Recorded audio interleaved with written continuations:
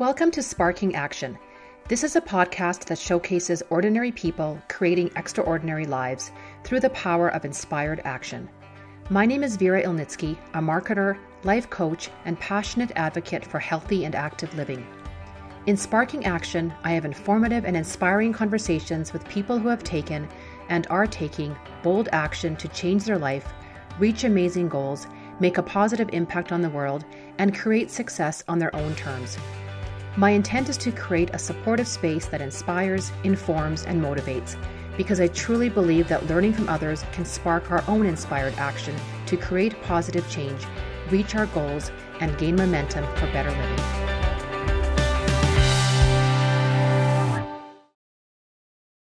I learned about today's guest on LinkedIn through a blog series he wrote about pivoting from oil and gas to the tech industry during a pandemic, no less. Kiran Samanchu received 4 job offers and landed what he calls his dream job. I was so curious to learn about how he achieved this, and in today's conversation, Kiran talks about being courageous, having discipline and focus as bedrocks of his life, and the idea of lifestyle design.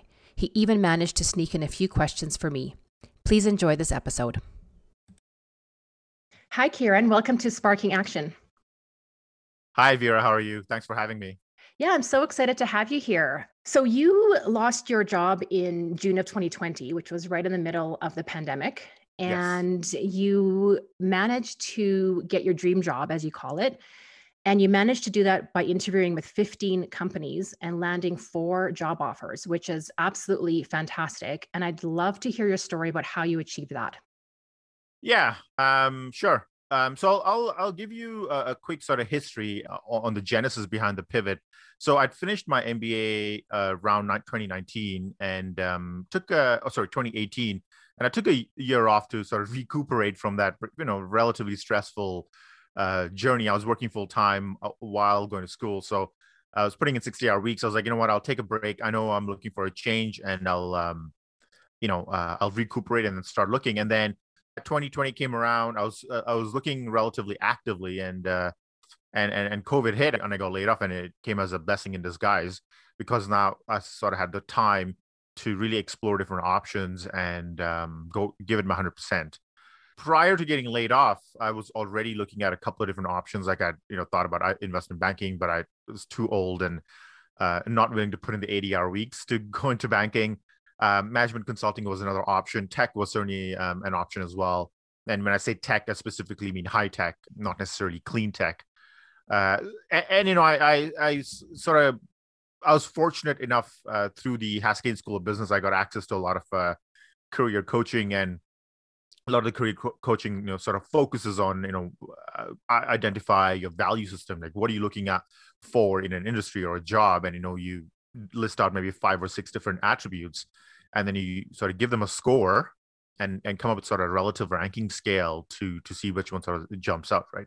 And so as a former engineer, that really appeals to me, that sort of structured way of approaching a job search. I think there's people who are a lot more intuitive. I think they sort of know what they want to do, which is fine. But I think this sort of structured approach can maybe provide a little bit more evidence to your gut feel, right? So I'm always a big fan of sort of putting things down on paper and really assigning scores to them. It's a very MBA thing to do. Through that process, I think I sort of narrowed it down to management consulting and tech, and gave consulting my fair shot. It's a relatively difficult industry to break into. The interview process is tough. I actually got selected for an interview with a top tier firm. Prepared for it for 2 months, knowing full well I wasn't probably going to get it. The acceptance rate is about 1%, but I wanted to give it my 100% just because it was a fairly prestigious firm. Didn't make it, and I was like, at that point, I'm like, okay, this is cool. I gave it my 100%. Let's look at something else. Started sort of focusing on tech full time, and I had enough skill set from the oil patch I'd built up that was easily transferable, and was able to make that pivot relatively quickly. But behind the scenes, I was also putting a lot of effort around networking, around cleaning up my resume, making my experience incredibly relevant to the tech employers. And then I've always been relatively good at interviewing, so just sort of polishing up that skill as well. So through that process, I realized that a lot of the advice job seekers and pivoters get is ultimately not very good. It's very broad. It's not at all. It talks about the what to do. It doesn't talk about the how to do it. And that was really the genesis behind my blog post. It's like, hey man, I've had a lot of support over the last 6 months from coaches who've helped me out in having this transition happen. I want to share that knowledge with others who are in a similar boat but may not have access to the same resources that I had, right? And to sort of showcase that, hey, when someone says it's you have to network your way into a new industry, this is exactly what it means. Like, these are the 5 steps you need to take to network your way on, or this is how your resume should look like, right? And that kind of information just either doesn't exist, or it's hard to come by. The blog series was my way of sort of paying it back, or paying it forward rather. You also mentioned something about values in terms of the job, but what about your own personal values? How did you align those two things? That's a great question, and I don't know if I have fully. I think it's a lifelong journey, and I don't think aiming for perfection is the goal. It takes a lot of introspection, to be honest, right? And it also takes a little bit of experience and seasoning to know who you are as a person, to sort of be able to articulate that, right? And so, for the first 10 years of my career, I would argue I floated, sort of floated through. I was at one company, and that was great. But I think as I moved to other companies, I was like, man, I got to think really hard about what my personal values are, and and what the company's value systems are, and align them as much as I can. I think that's a key thing when it comes to finding your next industry or next employer. There's no such thing as a perfect company, but there's a perfect company for you. My value systems were around innovation, fast moving, openness to new ideas, being flexible, being progressive, and and tech. Pretty much every other industry than oil and gas was sort of that I was looking at was more in tune with those sort of 5 attributes that I mentioned, right? But it took me a while to come up with that. It was about going back to school, taking time to understand what I wanted to be in my in my professional career. I knew I didn't want to be an engineer anymore. I knew I wanted to move into more of a management type role, whether informal or formal. I knew I wanted to be in a place that was more progressive when it came to HR policies or work life, hybrid work environment, stuff like that. And so I was able to just articulate them over time. And, I think those are attributes and values that evolve over time as well, right? When I was younger, I was all about, making money, gaining as much experience and skill sets as I can. And as I've gotten older, it's evolved into something else. So it's been a journey for sure. And I dare say, women tend to be a little better at it than men. Why is that, do you think? I, Another great question. I think, I'm making pretty broad statements here. My suspicion is that men aren't socialized to be introspective. I suspect men are socialized to be, go out, get a job, provide for your family, don't talk about your feelings, and, sort of put up and shut up. And I think that's evolving. Millennials like myself, I think, are becoming, or sort of challenging those norms. And I think we're encouraging our own peers to challenge the norms a little bit. And I think in men in general, don't, once again, are not socialized to talk about their private thoughts. Like, even with my own friends, most of them who are engineers, a lot of times we talk about a lot of surface level shit. It isn't really meaningful conversation, even though I might have known someone for 10 years, 20 years, and I know a lot of personal details about them. I don't necessarily understand sort of what's going on emotionally in their heads, right? And that could once again be a combination of being male and an engineer, sort of a deadly combination for not talking about your feelings, right? And I've been a bit fortunate that way. I'm an introvert. I've always been very introspective. I love going on vacations and sort of planning my life out, 3, 5 years at a time. I've done a fair amount of lifestyle design, and I'm becoming better and better at it as I get older. Or at least, I don't know if I'm getting better at it, but at least I'm becoming more aware of it. Mm. How else do you think that you can challenge those norms, and how are you doing it right now? Yeah, another really great question. It's something I've struggled with because I think part of it is I tend to be very open to that, to having those discussions. So I think it's about courage. It's about saying to your friends, hey man, I love grabbing a beer and talking, talking shop or talking shit with you guys. But let's have real talk here. Let's talk about, how you've evolved as a man, how you've gone from like a single person to someone who's married to now who's a dad and a working professional, right? Like I don't have those kinds of conversations with my friends. Like I just got married recently, don't have kids yet, but a lot of my friends are married with kids and for the last 5 7 years, but we never talk about how their role and how their personality and day-to-day life has changed because of kids, right? So I think it's I'm pushing my friends a little bit, being courageous, putting myself out there and saying, hey, let's have a convo about this because it's important stuff.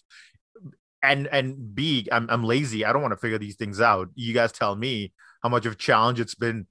So I don't that way I don't have to read a book to figure this stuff out. I just have like no tribal knowledge coming my way. Right?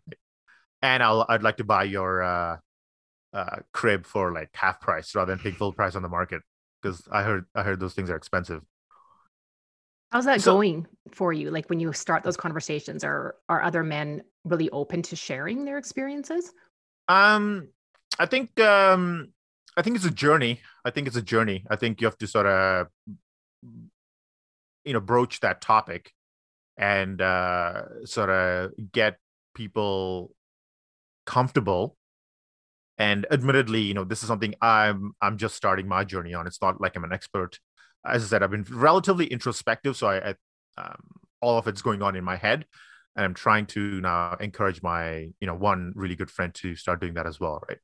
And, and I think it's interesting too. Like a lot of my friends in their mid 30s are now going for like all males, like are going for therapy. Like a lot of them have struggled with anxiety or some sort of, maybe they've burnt out, some sort of one mental health issue or not, right? And I think there's greater recognition that asking for help is not shameful.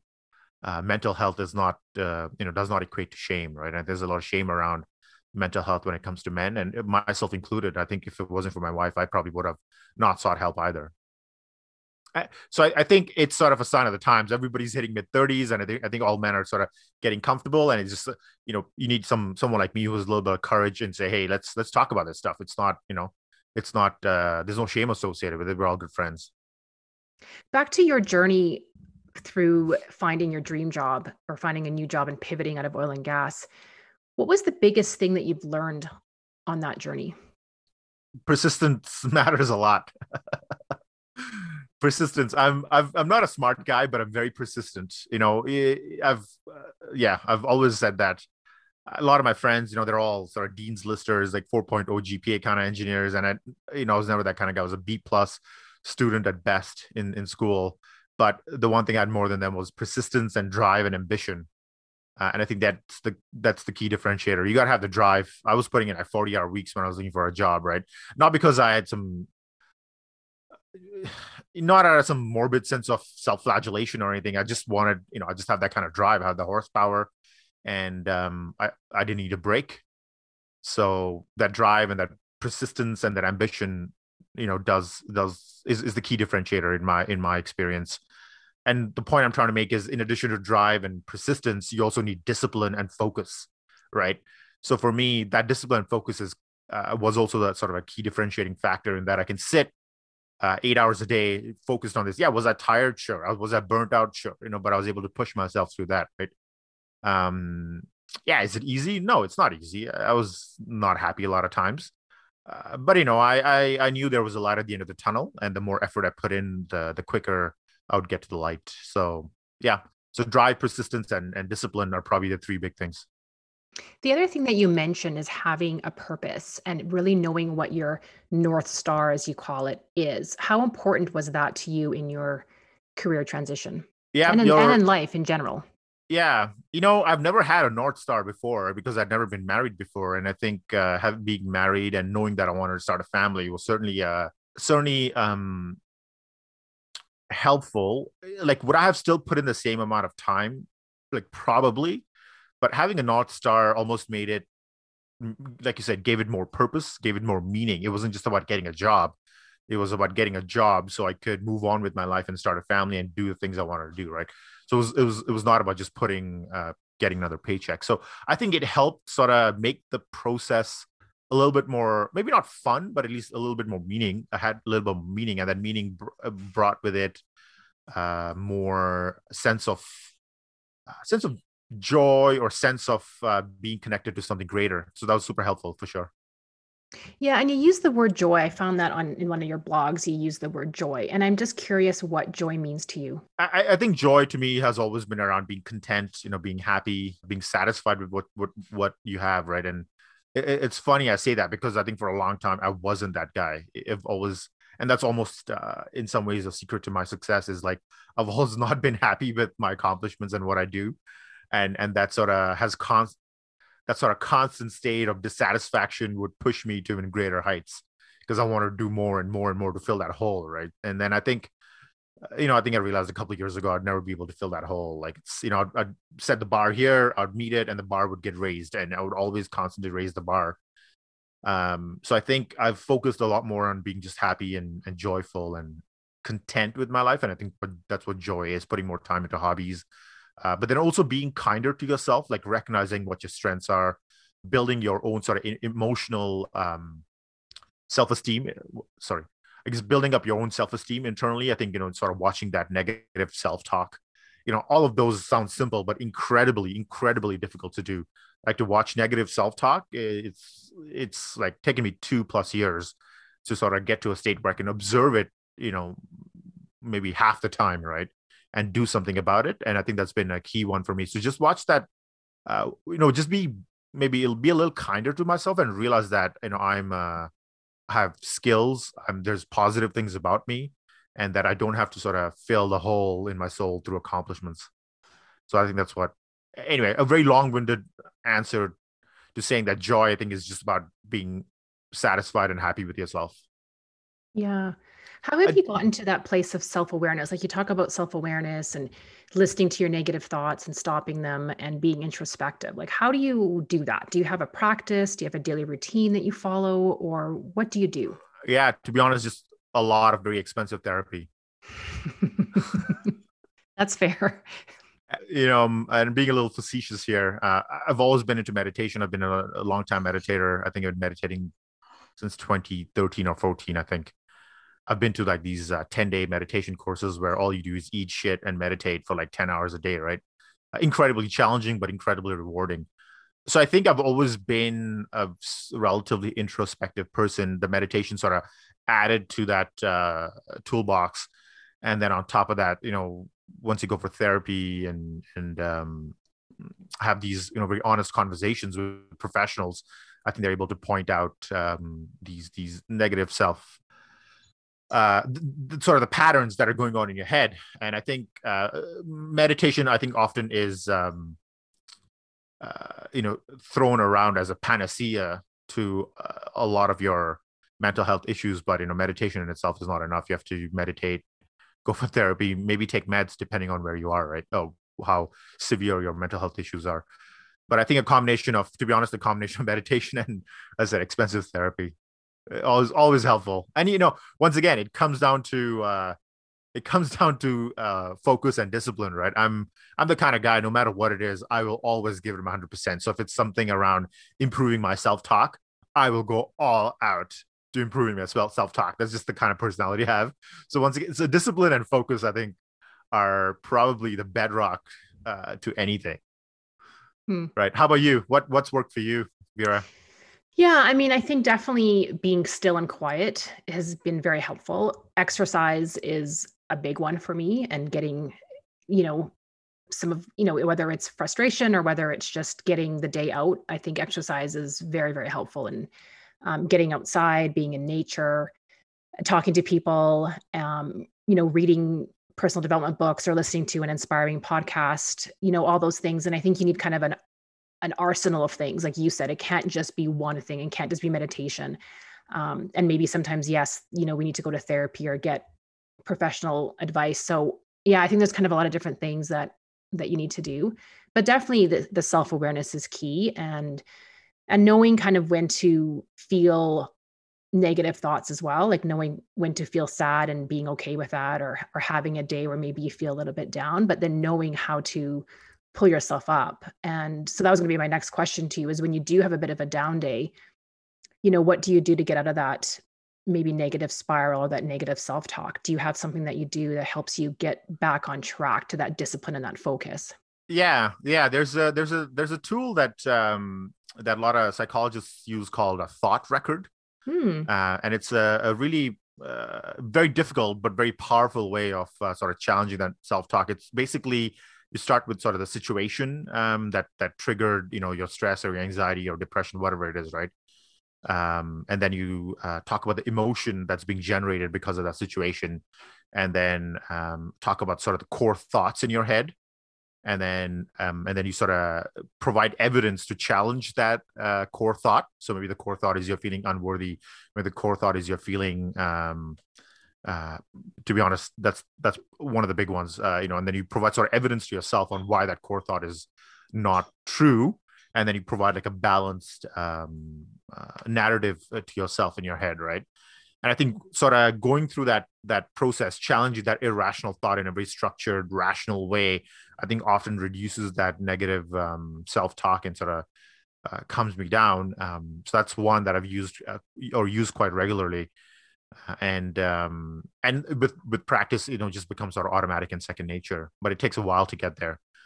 The other one is every night. I think anyway, Monday to Friday, I'll write down three positive things about myself, and I'll also write three things I'm grateful about. So a lot of people do write down three great things they're grateful about, but I take it to the next level because I think that and I talk about three positive things about myself because I find a lot of my negative talk often tends to be around how I'm not good enough. And so by forcing yourself to list three things that you're good at or positive attributes about yourself, it challenges that negative self-talk, right? So but then I also try to meditate every morning, try to exercise, try to go out to nature. And I was gonna, make a fairly controversial statement there as you're talking about that, because I'm like, everybody bandies around sleep, exercise, food as key pillars to good mental health, and I don't disagree. But sometimes I wonder if they're just band-aids. You can have great you could have great sleep and have great exercise, but you could still have some sort of serious negative self-talk. I don't think those are enough is my point. I don't know if you agree with that. Feel free to disagree. Yeah, I mean, that's an interesting question. I guess my question back to you is, why don't you think people feel good enough? I hear that a lot, and I know I myself feel that quite often. And you've mentioned that a few times in our conversation. So why do you think that is? Like, why are people feeling so not good enough? Yeah, great question, Vera. I think this is clearly a gift you have of asking awesome questions. I don't know if I can answer that at a general level. I can certainly answer it at my level. I suspect it's because as a society, we haven't taught, our parents weren't taught, and their parents weren't taught on how to build up self-esteem. I think that's the key, right? I think that negative self-talk, the lack of worthiness, I think is something that I think I'm sure my parents went through too. I'm sure they didn't feel good about themselves, but their parents didn't teach them on how to build up that positive self-image in mentally, right? So I think that's a big key issue, is that I think as a society, we are becoming more self-aware that this is sort of building up healthy children with healthy self-esteem is like a key challenge on in terms of reducing that negative self-talk, being practicing empathy towards yourself, and feeling good about yourself, right? Uh, but I've always maintained, and this is also going to be a very controversial statement, but I've also maintained that unhappy people often produce the greatest results. Hmm. If you think about it, right? If you have a giant hole in your soul, you're either going to go to drugs, sex, alcohol, or accomplishments, right? And maybe you're one of the lucky few who gravitate towards accomplishments as a way to sort of feel good about yourself. And what's wrong with that? You're accomplishing great things. Maybe because of the hole in your soul, maybe you don't, because you feel so worthless, you push yourself hard and come up with this new invention that's going to change the world. Is that necessarily a bad thing? And so I've always had that sort of uh, I guess alternative perspective on self-worth. I think people who don't feel good about themselves often accomplish the greatest things. but and obviously there's a lot of room for burnout. And you probably pass that on to your kids, and they have their own set of issues, right? And I think that was the other North Star I had. I was like, man, I don't want to have kids and then pass on the same sort of issues of worthiness I have to my kids. Like, I don't want to do that. And I think that was sort of a key realization, I think, in my mid-30s that I have started to started to attack as well. Like, I got to be a better human, better to myself, so I can pass on these good skills, positive skills to my own kids, and make sure they don't have the issues that I do. But yeah, I think that's it, man. I think we just, as a generation, as a people, have not been taught how to build positive self-esteem in ourselves and our kids, and we're paying for it now. So what do you think? What have you learned from your conversations on why this has become a bit of an epidemic right now? Yeah, that's interesting. I think some of it is social media. I think we see what we think is perfection out there, and it may or may not be real. I think it goes back to something that you said before around joyfulness and contentment and being happy. And I think a lot of times we are striving for that next thing. And like you said, when you get there, then you raise the bar again and you raise the bar again. So you're continuously not happy versus just saying, you know what, I'm content with where I am right now. I can choose to be happy right now. I can choose to be joyful right now and find the joy in my day-to-day life and in the small things, and being more in the moment and present about that versus always thinking about the next thing. And I think a lot of times we think like, we'll be happy when we make the money. We'll be happy when I meet the person of my dreams. I'll be happy when I pivot and able to find this dream job of mine. And I think you and I both know that that's not the case. When you get there and you're not happy to begin with, you're not going to be happy when you get there either. So I think that's part of it. It's just that we're always striving and we have these unrealistic expectations. So I think maybe that's a little bit of it. And that's a great point. I tend to agree. I think there's a lot of research that's been published to that end as well. I think Sean Aker is one of the leading authorities on happiness, right? And his research shows that happy people actually tend to get more promotions, tend to get higher salaries, and tend to generally, be more successful, however you choose that success, however you define that success, right? And I think you're right. I think the script we've been taught is that, hey, you get that next promotion or you get that next job, then you'll become happy. And I think that's a false narrative that I hope people are waking up to and realizing that it's not true. And I've fallen into that trap. I still continue to fall into that trap, but at least I'm more aware of it now and maybe try to catch it a little earlier, right?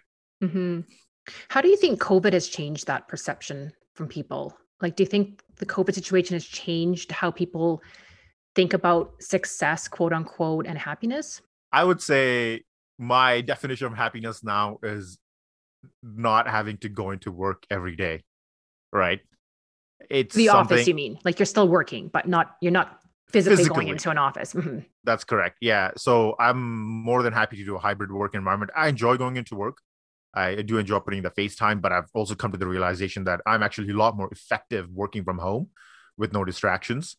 And that's my sort of happiness right now. And I wouldn't personally want to work for a company that's forcing people to physically go to work post COVID, right? Because we'll get out of this. So I think a lot of people are realizing that you don't actually need to go into work to be effective, especially if you're in a white collar professional type of a role. And obviously if you have kids and stuff, then maybe, going to the office is the right approach for you. That's fine. So I think that's a big one for me right now is sort of that remote hybrid work environment. And I think that's a big one for me. I don't know. I haven't really thought about it that much because obviously, COVID is more of a transient thing. I don't think it'll last forever. And I think it's tough to gauge what some of my feeling is a lot of more traditional industries will just go back to being at work full time. But that's, that's another story. Yeah. Yeah. Have you noticed anything that has changed people's definition of happiness during COVID? The conversations I'm having are around the fact that people are reflecting a lot more about what's important to them. So, kind of pre-COVID, everyone was like running around, trying to get out of the house on time, driving, commuting, going into the office. Not that that's a bad thing, but there wasn't really time to like sit and think. And I think a lot of people now are realizing, you know what, like I could get laid off, or maybe I was laid off because of COVID. Like what's really important to me? And maybe I don't even like my job to begin with. So why am I there? So those are the types of things I'm hearing, that people are taking some time to reflect and be a bit introspective, to use your word, about what it is that's important. And then maybe shifting a little bit about what they do with that. Like maybe it is having more connections with people. Maybe it is around spending more time with their children, making dinner, and not having the commute allows a lot of people to be able to do that. I've heard people that are eating healthier and exercising more because they have the time to do that, and they can do it in the middle of the day at lunchtime, or, when they have half an hour in between meetings and stuff. So I think a lot of people are kind of redefining how that work life balance, so to speak, looks to them. So those are the types of things I'm hearing, which I think is really good. Hopefully people maintain that as we move forward and out of this pandemic, because I agree people will start going back to day to day and going back to the office, and hopefully that sort of busyness will not get to that point where people are feeling burnt out or feeling that they're not focused on what's important to them. So Yeah, I totally know what you mean. I think what you're talking about is lifestyle design, right? I think that's the mm, key sort of buzzword there. And you're saying like people have the time now to think about what kind of lifestyle they want to design for themselves. And I guess that's why maybe I struggled to answer that question, because I've always been relatively good at that. Every sort of phase of my life, or every chapter of my life, I've decided, this is how I'm going to design my lifestyle, and I've been very successful at attaining that. So COVID necessarily hasn't triggered that, because I'm, always in that process anyway, right? And mhm. I know, and that sort of triggered another interesting comment I was going to make. I think one of the reasons why people sort of maybe struggle in this sort of new era, so to speak, is because I think we've always been, or maybe people have sort of, feelings of, worthlessness, or all these sort of social isolation issues. I think it's because we've been given a script from boomers, right? The script was go to school, get an education, graduate, get a good job, preferably in STEM, make a healthy salary, get a job, get married by like 25, 27, pump out a couple of kids, and then work for the next 30 years. And then, Nirvana will await you in retirement, right? And that script worked great post World War for like maybe a few decades. It just doesn't work anymore, man. It just doesn't. There's too many options, it's too many choices. You can do pretty much whatever you want, and be relatively successful at it. And I think, once again, as a generation, we have not been taught on how to design your life, right? We have not been taught what's important. Right? Like back in the day, like the church would tell you what to do. You go to church every Sunday, whatever your, or temple, whatever your religion is, and they'll tell you how to think, what to do, right? Your society, your parents will tell you how to think. What, you didn't have the internet where you can like type in a couple of keywords and the whole information highway is available to you, right? With all these different thoughts, different ways of thinking, different perspectives. And I think as I'm growing older, I've realized, for me, what the five things that are important are obviously work, family, volunteer activity, sense of community, and friends, right? And I think this is how I organize my time during the week. Like if you have 100 hours a week, you know, draw a pie chart for yourself, and, 40 hours gone for work right there, 40, 50 hours, right? Half the time gone. In the other 50 hours, what are you going to do? Maybe you want to spend 30% of your time with your kids, another 10, 20% with your wife, or husband. And what are you going to do in the remaining 10, 20%, right? And I think that kind of structure has not been taught to people, right? And I think maybe COVID has brought about, as you said, that made that time available where people can think about that more now, and sort of design the lifestyle they need to be happy. I think one of the consistent things I see in my friends anyway is all of them, all they do is go to work, or remotely or physically, spend time with their kids, watch some TV, hang out with their wife, and then go to bed. That's all they do. They don't think about community. They don't think about volunteer work. They don't think about their impact to society and what the meaning of their life is, right? And I think that's because they've never been taught to think that way. That's a once again a gift from our boomer parents. What I'm hearing you say too is that we have control over how we design our life and what we do. And I think a lot of people are realizing that that's true. Yeah, I think certainly authors like Tim Ferriss have done a great job of sort of providing people a template and a script for how to do that with his 4-Hour Workweek book. I think I have issues with some of his content, but at the end of the day, I agree with his overall philosophy. Is like, you don't have to follow that script your parents have provided for you. You can change it, and this is the best time in human history to be able to do some of that lifestyle design. The other one is called Life Launch. That's one word. I don't know if you've heard of it. It's a sort of hokey title. I got put onto that book by one of my leadership coaches.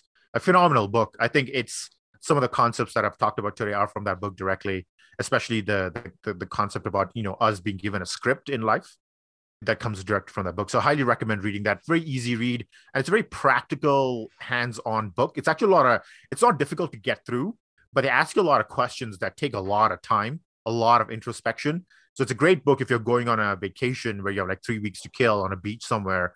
Just take this book and just, a couple of hours a day sort of answer some of these questions. And I find that kind of intellectual work incredibly soothing, and highly recommend it.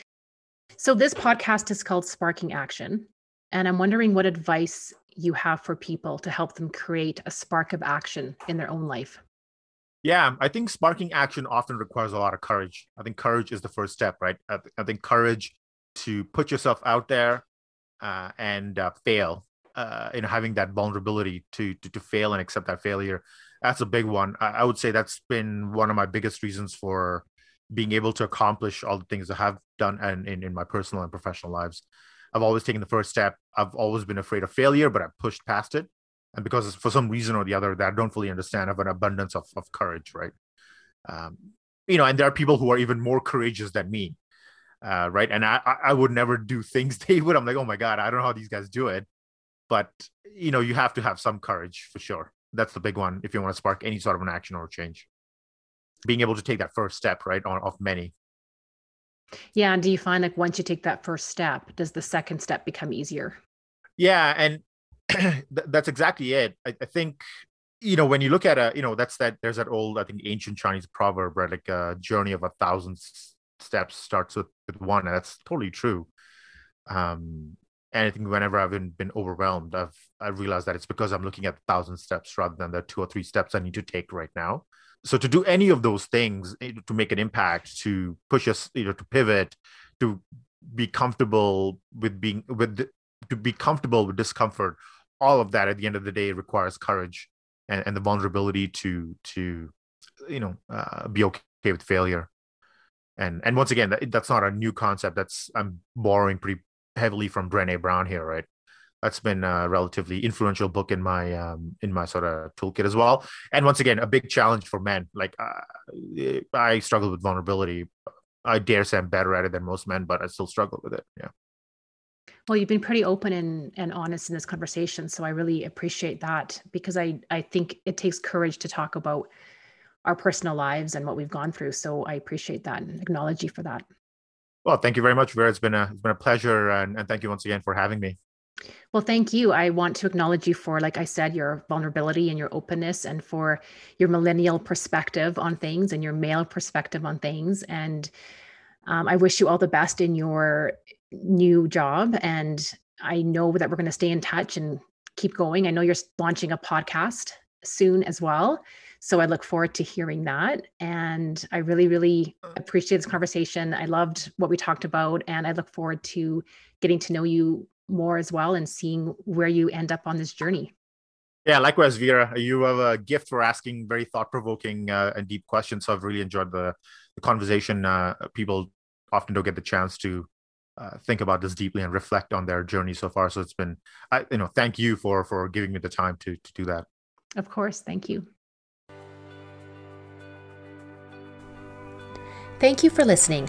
I hope you enjoyed the conversation today. If you did, please share with someone who you think might enjoy hearing it.